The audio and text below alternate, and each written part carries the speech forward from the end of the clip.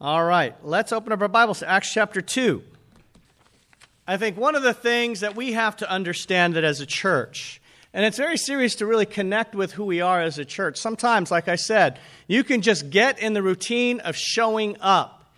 You could be very committed to this group of people, and I commend you for that. And this is a great group of people to be committed to. But we have to always get grounded. Why are we here? What makes a church a church? Now, one of the big convictions here as a fellowship is that we're kind of, historically speaking, part of what's called a restoration movement. I don't know if you ever heard that term. Have you ever heard that term? Raise your hand if you have. Okay, raise your hand if you haven't. Okay, great. Well, let me tell you about it. You see, it was interesting because I went to Sydney, Australia for 2 weeks. That's where I was there's a church there that used to be part of the ICOC. If you don't know what the ICOC is, it's kind of our affiliation of churches. Then in 2003, they broke off, and now they're kind of trying to figure out, do they want to be part again? But part of the church does, part of the church doesn't. I went out there to see if I could kind of get them on the same page. Do you see how that works? But one of the things I realized is, wow, in Sydney, it's kind of wild. The ICOC is actually one of the smaller churches of Christ out there. There's like a whole network of churches of Christ out there that are actually much bigger than just what we have. And sometimes, in talking to them and hearing their views and whatnot, I realize, gosh, you know what? There's a history called the Restoration Movement that we're part of. And what is that history? It's this. If you don't know what kind of church we are, we're here to actually try to live out the faith and the spirit of the first century church. That our notion of religion is that religion has drifted over the centuries. And that what we're trying to do is look in the scriptures, pray, read, and live out what we see. And somehow through living out the faith and the spirit of the first century Christians, will bring to our community what God had always intended. Does that make sense? And so why do I pull you all together? Why do I say sit like this? Look around. It looks better when we're sitting like this. Let's go to Acts chapter 2, verse 42. Acts chapter 2, verse 42. The Bible says, they devoted themselves to the apostles' teaching and to the fellowship, to the breaking of bread and to prayer. This is a description of how the early Christians lived. This is literally the first day of the Christian church. 3,000 people were baptized that day. Peter got up. It's the day of Pentecost. This is where what Christianity is supposed to be gets started. If you want to know, what is Christianity supposed to look like? What is Christianity supposed to feel like? It's right here. It's this devotion. And in the Greek, that means a continuing, a persistence. They devoted themselves to the apostles' teaching, to the fellowship, to the breaking of bread, and to prayer. A lot of times, like I said, when we come to church, you're not just here to sing great songs. I love it when James song leads. He has this cool factor. I just get into it when he's singing. But, what a great time. We're here. We're singing. But that's not why you're here. You go, why?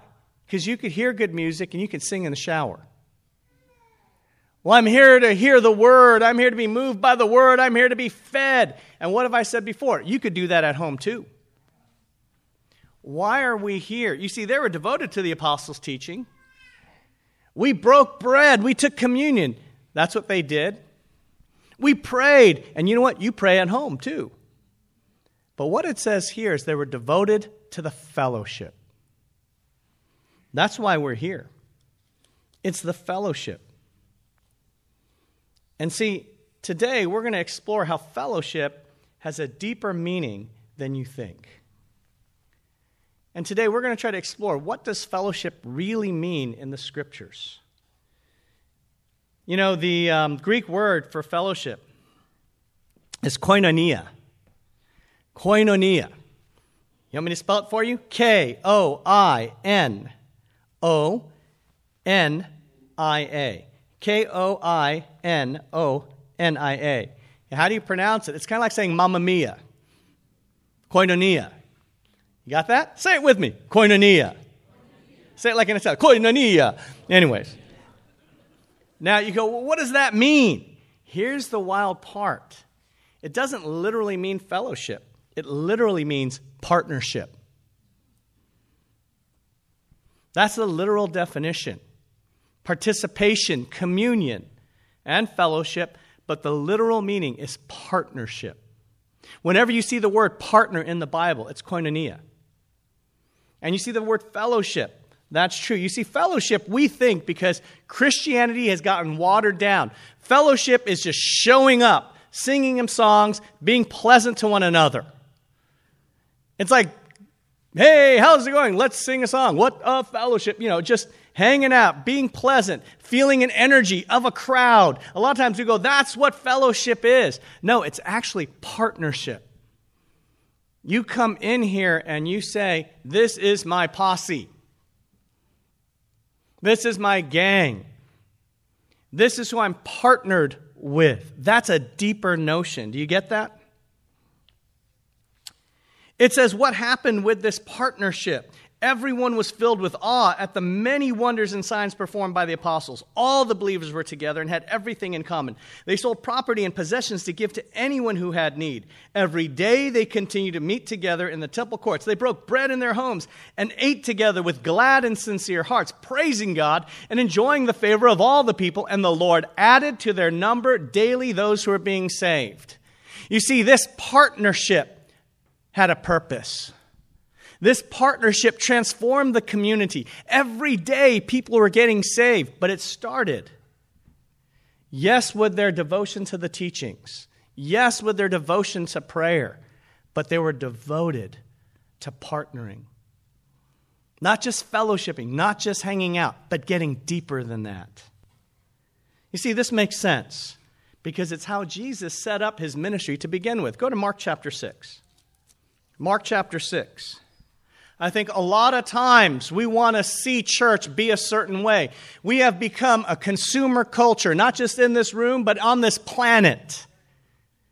When we think about Christianity, it literally has been said. I remember walking in to the doors new to this group. Hey, I need to be fed. I haven't been fed. I need to be fed. That's not actually what Christianity is. We have to start understanding that. There is a partnership that feeds us. And in Mark chapter 6, verse 7, it says, calling the 12 to him, he began to send them out 2 by 2 and gave them authority over impure spirits. These were his instructions. Take nothing for the journey except a staff, no bread, no bag, no money in your belts. Wear sandals, but not an extra shirt. Whenever you enter a house, stay there until you leave that town. And if any place will not welcome you or listen to you, leave that place and shake the dust off your feet as testimony against them. They went out and preached that people should repent. They drove out many demons and anointed many sick people without oil and healed them. You see, when Jesus sent out his disciples, he sent them out how? 2 by 2. He didn't send them out 1 by 1. He didn't send them out one over another. He says, I want you to partner when you go out there. And guess what he said? He said, I don't want you to take anything with you. Have you ever watched The Amazing Race? That TV show? How many of you have heard of Amazing Race, right? You see, it's not Survivor. Survivors, you get a bunch of people on an island, and they're competing against each other for one winner. And it's cutthroat. You know what the Amazing Race is? Partners, going out with nothing, trying to cross the globe. And it bonds you when it's you and someone else, and you have nothing. And Jesus says, I want you to go out that way. And what did they do? You're going to experience victories together. You're going to experience fear together. You're going to just be thankful that someone decided to house you two in their homes. You're going to actually cast out demons. You're going to call people to repent. You're going to have all these amazing memories. Not 1 by 1, but how? 2 by 2. You see, and that's important because let's go to Matthew. Matthew 28, verse 18. Partnership. That's literally the meaning of fellowship. And the first century church was devoted to it. Matthew 28, verse 18. Then Jesus came to them and said, all authority in heaven and on earth has been given to me. Therefore, go and make disciples of all nations, baptizing them in the name of the Father and of the Son and the Holy Spirit, and teaching them to obey everything and I've commanded you. And surely I'm with you always to the very end of the age. You know, Jesus pulled them together. He says, I want you to go make disciples of all nations. And you know, when we hear this passage, we go, okay, I got to go and make disciples of all nations. I got to go and teach people to obey. I've got to, baptize people. I. But you know how those disciples heard it? They heard it at we. Because those 12 had been partnered all their time that they were with Jesus. It was so important to them that in Acts chapter 1, after Jesus ascended and they knew it was time to start the church, they said, we got to cast lots and find the 12th apostle because Judas had died. And so because they knew we have to have 12 of us because each of us has to be what? Partnered. It's what they experienced from the very beginning. It's that when it would be in this church, we have to understand, you got to go, I don't know who my partner is. You need to. Because that's how they lived back then. You go, well, what do you mean? It's Jesus' heart. It's his passion. Go to Matthew 26. In Matthew 26, verse 36, I want us to get just a picture of the heart of God here. In Matthew 26, verse 36, then Jesus went with his disciples to a place called Gethsemane, and he said to them, sit here while I go over there and pray. He took Peter and the two sons of Zebedee along with him, and he began to be sorrowful and troubled. Then he said to them, my soul is overwhelmed with sorrow to the point of death. Stay here and keep watch with me. Going a little farther, he fell with his face to the ground and prayed, my Father, if it is possible, may this cup be taken from me, yet not as I will, but as you will. The reason why this could be written here is because people were with Jesus. And Jesus, at his roughest time, said, hey, can you be my friend? Can you be with me? I am so bummed, I wish I were dead. Can you be on suicide watch with me? You know, many of us, when we go through hard times, what do? Wall, wall, wall. Dig a hole, put our head in it. Put a blanket over our head, sit in bed. And then wonder, how come no one's my friend? How come no one wants to be with me? No one's loyal. No one understands. That's not in Jesus' heart. He says partnership was so important to Jesus. He said, can I pull you in? Who did he pull in? Let's go on. Verse 40. Then he returned to his disciples and found them sleeping. Couldn't you men keep watch with me for 1 hour? He asked Peter. Watch and pray so that you will not fall into temptation. The spirit is willing, but the flesh is weak. Who did he pull in? People who would let him down. That's how humble God is. God would come to this earth as a man, be betrayed by us, be crucified by us, only for the reason to pull us in. To say, I want to feel what you feel. I want us to be close. You know, partnership is so important. You go, well, how do we partner? How do we make this bond happen? There's only one real way to do it biblically, just to be honest with you. And I hate for some of you who have been here for a long time to go into like some sort of shock. But there's one way that we bond. And here's the thing I need you to remember for today and for like a long, long time. So much so I want this lesson to be heard by everyone in this ministry. We partner through purpose. That's it. We partner through purpose. Can you say that with me? We partner through what? Purpose. There's no other way to be close. You go, well, I'm close to my friends in the world. Yeah, because those are worldly friendships. Of course, you're going to bond with someone who likes tennis because you like tennis. Of course, you're going to bond with someone who likes the same music that you do. You're going to bond with someone who's the same background, same age, same ethnicity, same education. Of course, you'll do that. But that's not church. That's not God's church. We partner through what? What? And that's why those apostles fell asleep. They didn't understand what Jesus was about. They had no idea what Jesus was about to go through. They had no real connection to where he was going, and so they couldn't keep up with Jesus. Thank you. I'm glad you liked it. Why is partnership so important? We see this right here. It's the pattern of the Lord. Partnership is the pattern of the Lord. Why do we know that? In Matthew 28, 18 through 20. Jesus says, baptize them in the name of the Father, Son, and the Holy Spirit. God exists in partnership. That's how Christianity is different from any other religion. The Muslims and the Jews are rooted in the same Old Testament. But that same Old Testament in Genesis chapter 2, when God is creating man and woman, he says, let us create man and woman in our image. Because God exists, Father, Son, Holy Spirit in one. In 1 John, it says God is what? Love. Because why? God exists in this trinity of three being perfectly united in what? Love. When God looks at the church, he says we should be how many bodies? One. When he looks at marriage, the two become what? One. This is a mystery that God wants us to live out and experience, that we could be so close, so excited to be together. It's in the Bible. It's God's heart. He exists that way. Go to John chapter 15.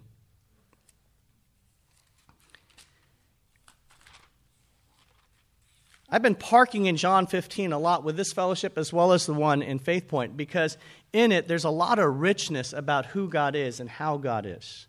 But I want you to understand, Christianity is not a solo sport. Everything about being a disciple involves this notion of partnership. John 15, verse 1. Jesus says, I am the true vine, and my Father is the gardener. You see, Jesus exists in partnership. He's the vine. Jesus has a role. God has a role. Let's go in verse 26. Jesus says in chapter 15, verse 26, when the advocate comes, whom I will send to you from the Father, the Spirit of truth who goes out from the Father, he will testify about me. Just to help this world find God, the Father, the Son, and the Holy Spirit work together. Jesus the vine, God the gardener, the Spirit the testifier. There's a oneness. There's a purpose to God's existence. I want you to understand the value of this. Mike Glenn brought a friend, Paul Kim. Do you guys remember him? He initially came here, and then Mike was studying with him. Then he took a stint over in Faith Point. Then after that, he went up to downtown. He finally got baptized in downtown. He's experienced more of the region than many of us have. And for some reason, he hit this wall. The brothers were talking to him. They said, hey, we just don't feel that close to you. We feel like there's a distance. Now, I didn't experience that. Mike didn't experience it. When we met Paul, he was an open book, always talking. But the brothers in downtown were feeling like, man, there's a block here. He comes to my house, Dave, there's a block. And you got to understand, Paul talks like I preach. His conversation is all energetic, right? And, but I think they're right. There's this going on. How do I break through this? How do I break this? I go, you know what? You got to partner with purpose. You got to start thinking, okay, what am I going to do for God, and who am I going to do it with? He goes, oh, wow, I'll do that. That night, there was a guy who got baptized in downtown. He was there, and he saw how open-hearted that brother was that got baptized. He says, wow, I'm beginning to see what it's like to be open-hearted. He goes, hey, bro, let's partner together. And then he just got so fired up. Texts, pictures, hey, this is what we're doing. This is where we're going. This is what, he's so fired up. He goes, wow, I finally found Christianity. This is so amazing. And I'm like, wow, this is awesome.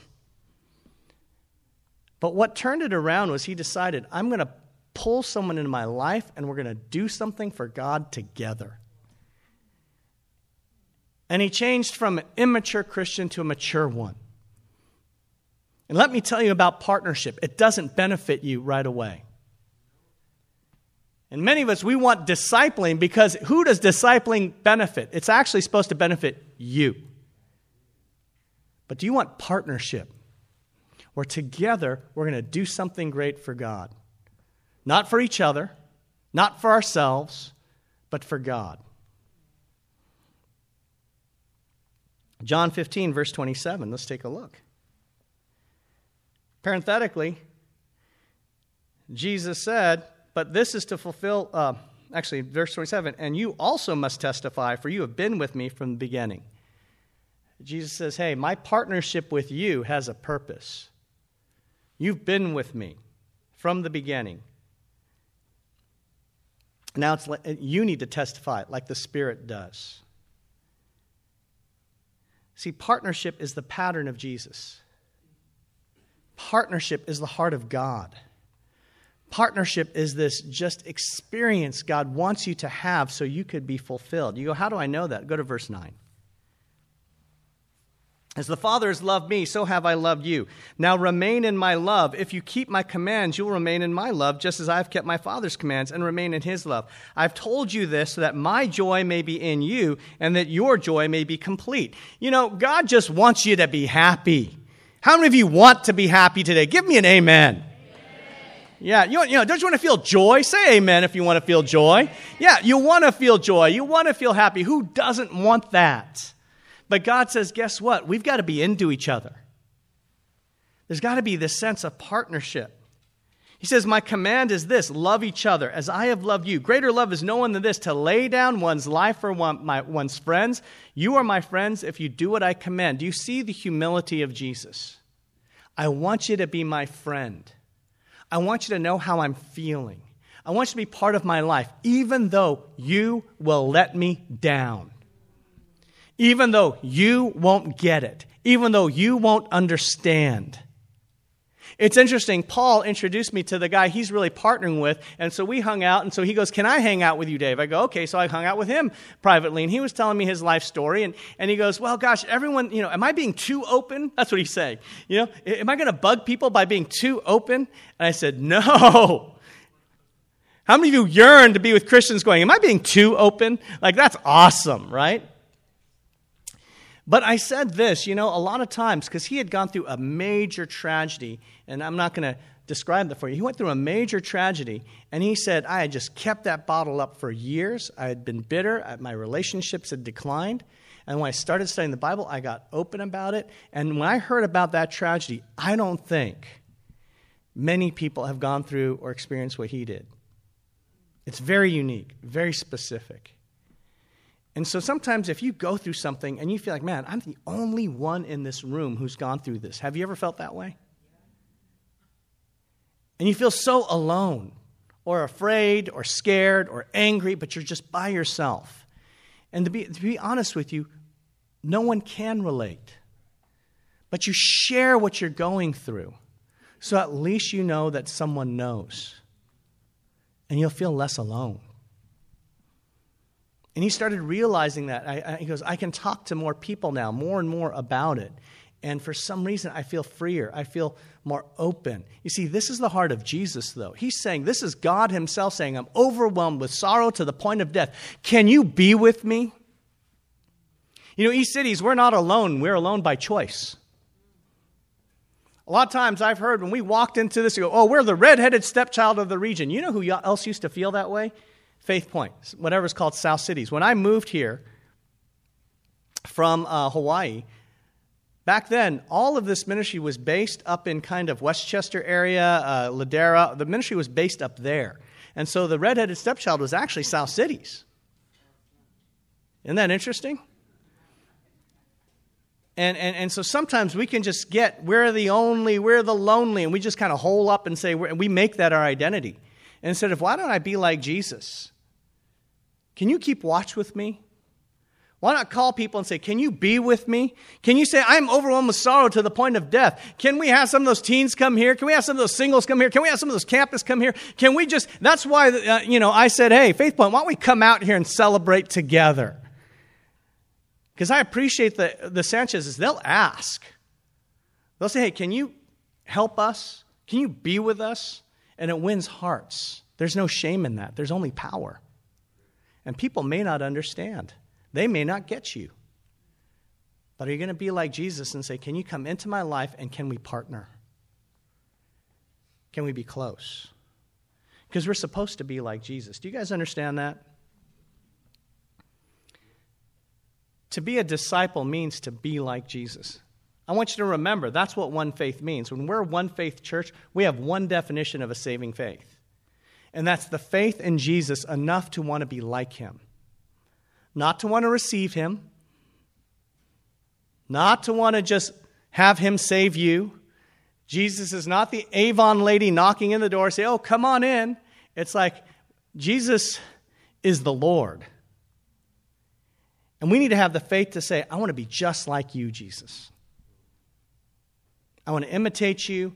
I want to be friends with you. That's what Jesus says. I no longer call you servants, verse 15, because a servant does not know his master's business. Instead, I have called you friends. For everything that I learned from my Father, I have made known to you. You did not choose me, but I chose you and appointed you so that you might go and bear fruit, fruit that will last. And so that whatever you ask in my name, the Father will give you. This is my command, love each other. Jesus said, you know what? I want you to be like me. And I chose you and I appointed you to love many people like I would love them. And we need to make that our purpose. Brothers and sisters, you cannot keep sitting all over this congregation. It is unloving. It is. Let me just call it out. You are all saying, well, I'm hurting and no one ever asks me about how I'm doing. What are you going to do? How are you doing?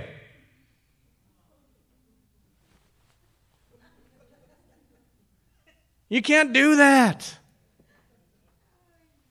We walk in selfish. We don't go, hey, come sit over here. Come on, come be next to me. Can you be warm? Can you be a walking hug? Can you come close to me? Well, I'm not doing well. Can you say, I'm not doing well. Can you keep watch with me? It's what Jesus would do. It's his heart. We're not here to judge each other or wonder who's safe or not. Jesus was super vulnerable with unsafe people. Because you don't know where the gem is. You don't know where the prize is. When I was little, they used to put prizes in cereal boxes. Remember that? Oh my goodness, and it worked, man. As a kid, I want that cereal because I knew there was a prize in it. Cereal was totally bad for me, right? I mean, it's filled with sugar. I'm allergic to corn. It's made out of corn. It was just like toxic, but there was a prize. And I'd be like shaking it, pushing it, feeling the box to see where it was. I figured out how you pull out the plastic thing and you could look and then find that prize because yes, it's there. Did you know there are prizes right here, right now? Shake up the fellowship, find the prize. Open the box from the bottom. Whatever it takes. Dump it out. So I just want you to know that's what the faith of the Bible is. Don't be fooled by mass Christianity where Christianity is just, hey, accept Jesus in your life. No, real Christianity is experience Jesus' resurrection power. Go to the cross like he would. Lay down your life for your friends and watch what God does with power. John 15, verse 5. I'm the vine, you are the branches. If you remain in me and I in you, you will bear much fruit. Apart from me, you can do nothing. If you do not remain in me, you are like a branch that is thrown away and withers. Such branches are picked up, thrown into the fire, and burned. If you remain in me and my words remain in you, and you ask whatever you wish, and it will be done for you. This is to my Father's glory, that you bear much fruit, showing yourselves to be my disciples. We need to be fruitful people. We need to be pouring out the love of Jesus to many people. And that's how you're going to bond. No one ever bonds through selfishness. How did you guys become such good friends? Oh, well, we were just completely selfish and meeting our own needs. That doesn't make sense, right?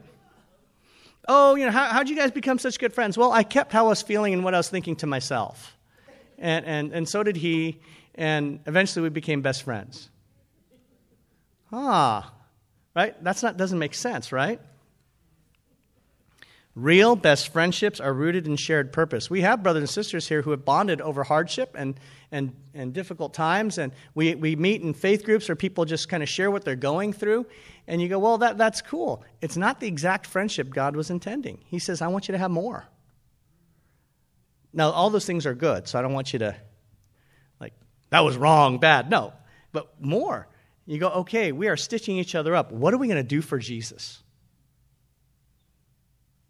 We're encouraging each other, but gosh, we got to take it to the streets.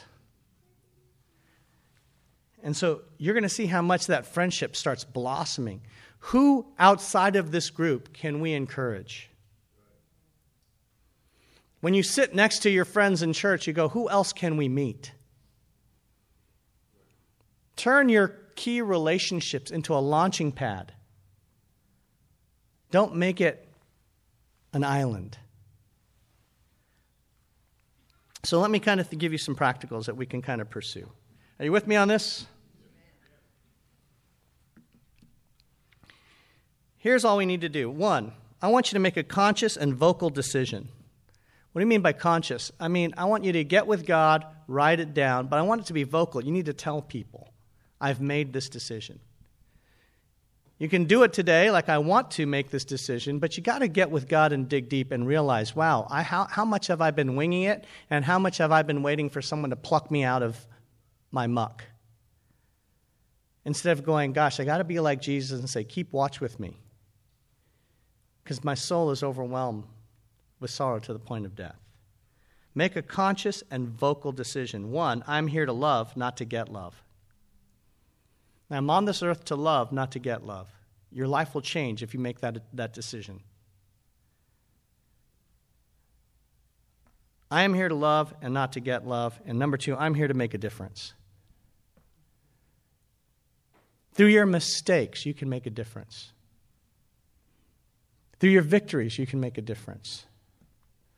Through your hardships, you can make a difference.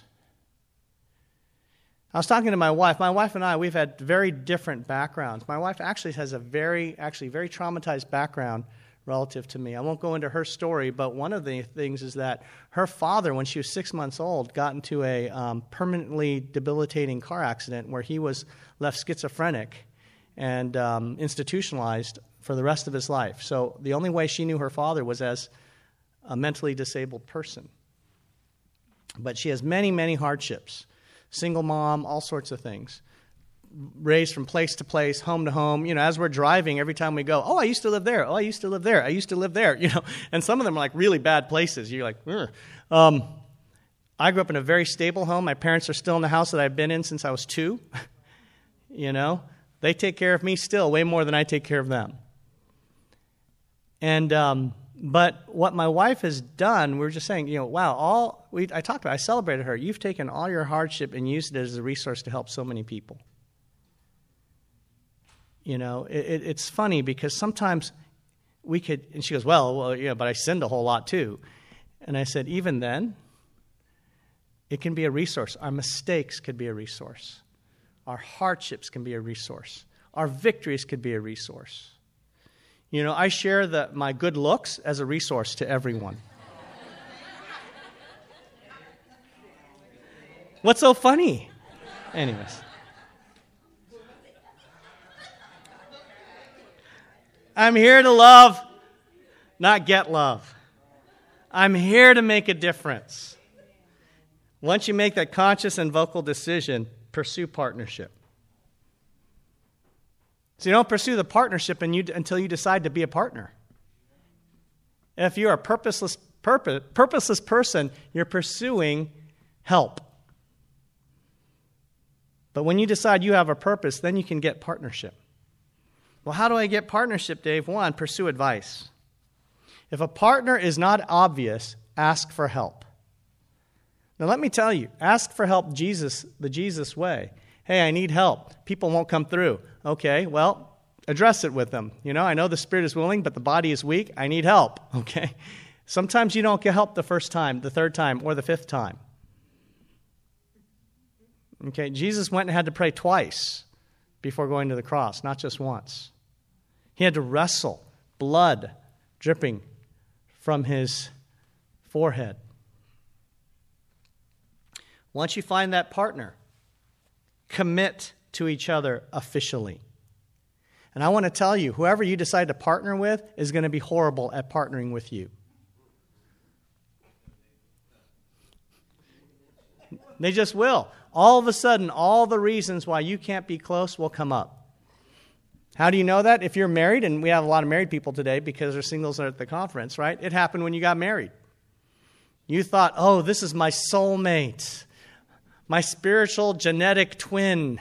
You know, oh my goodness, and you made vows, I'm going to be this and that for you, and I'm going to be so perfect for you because you're so perfect for me. And then boom. Yep.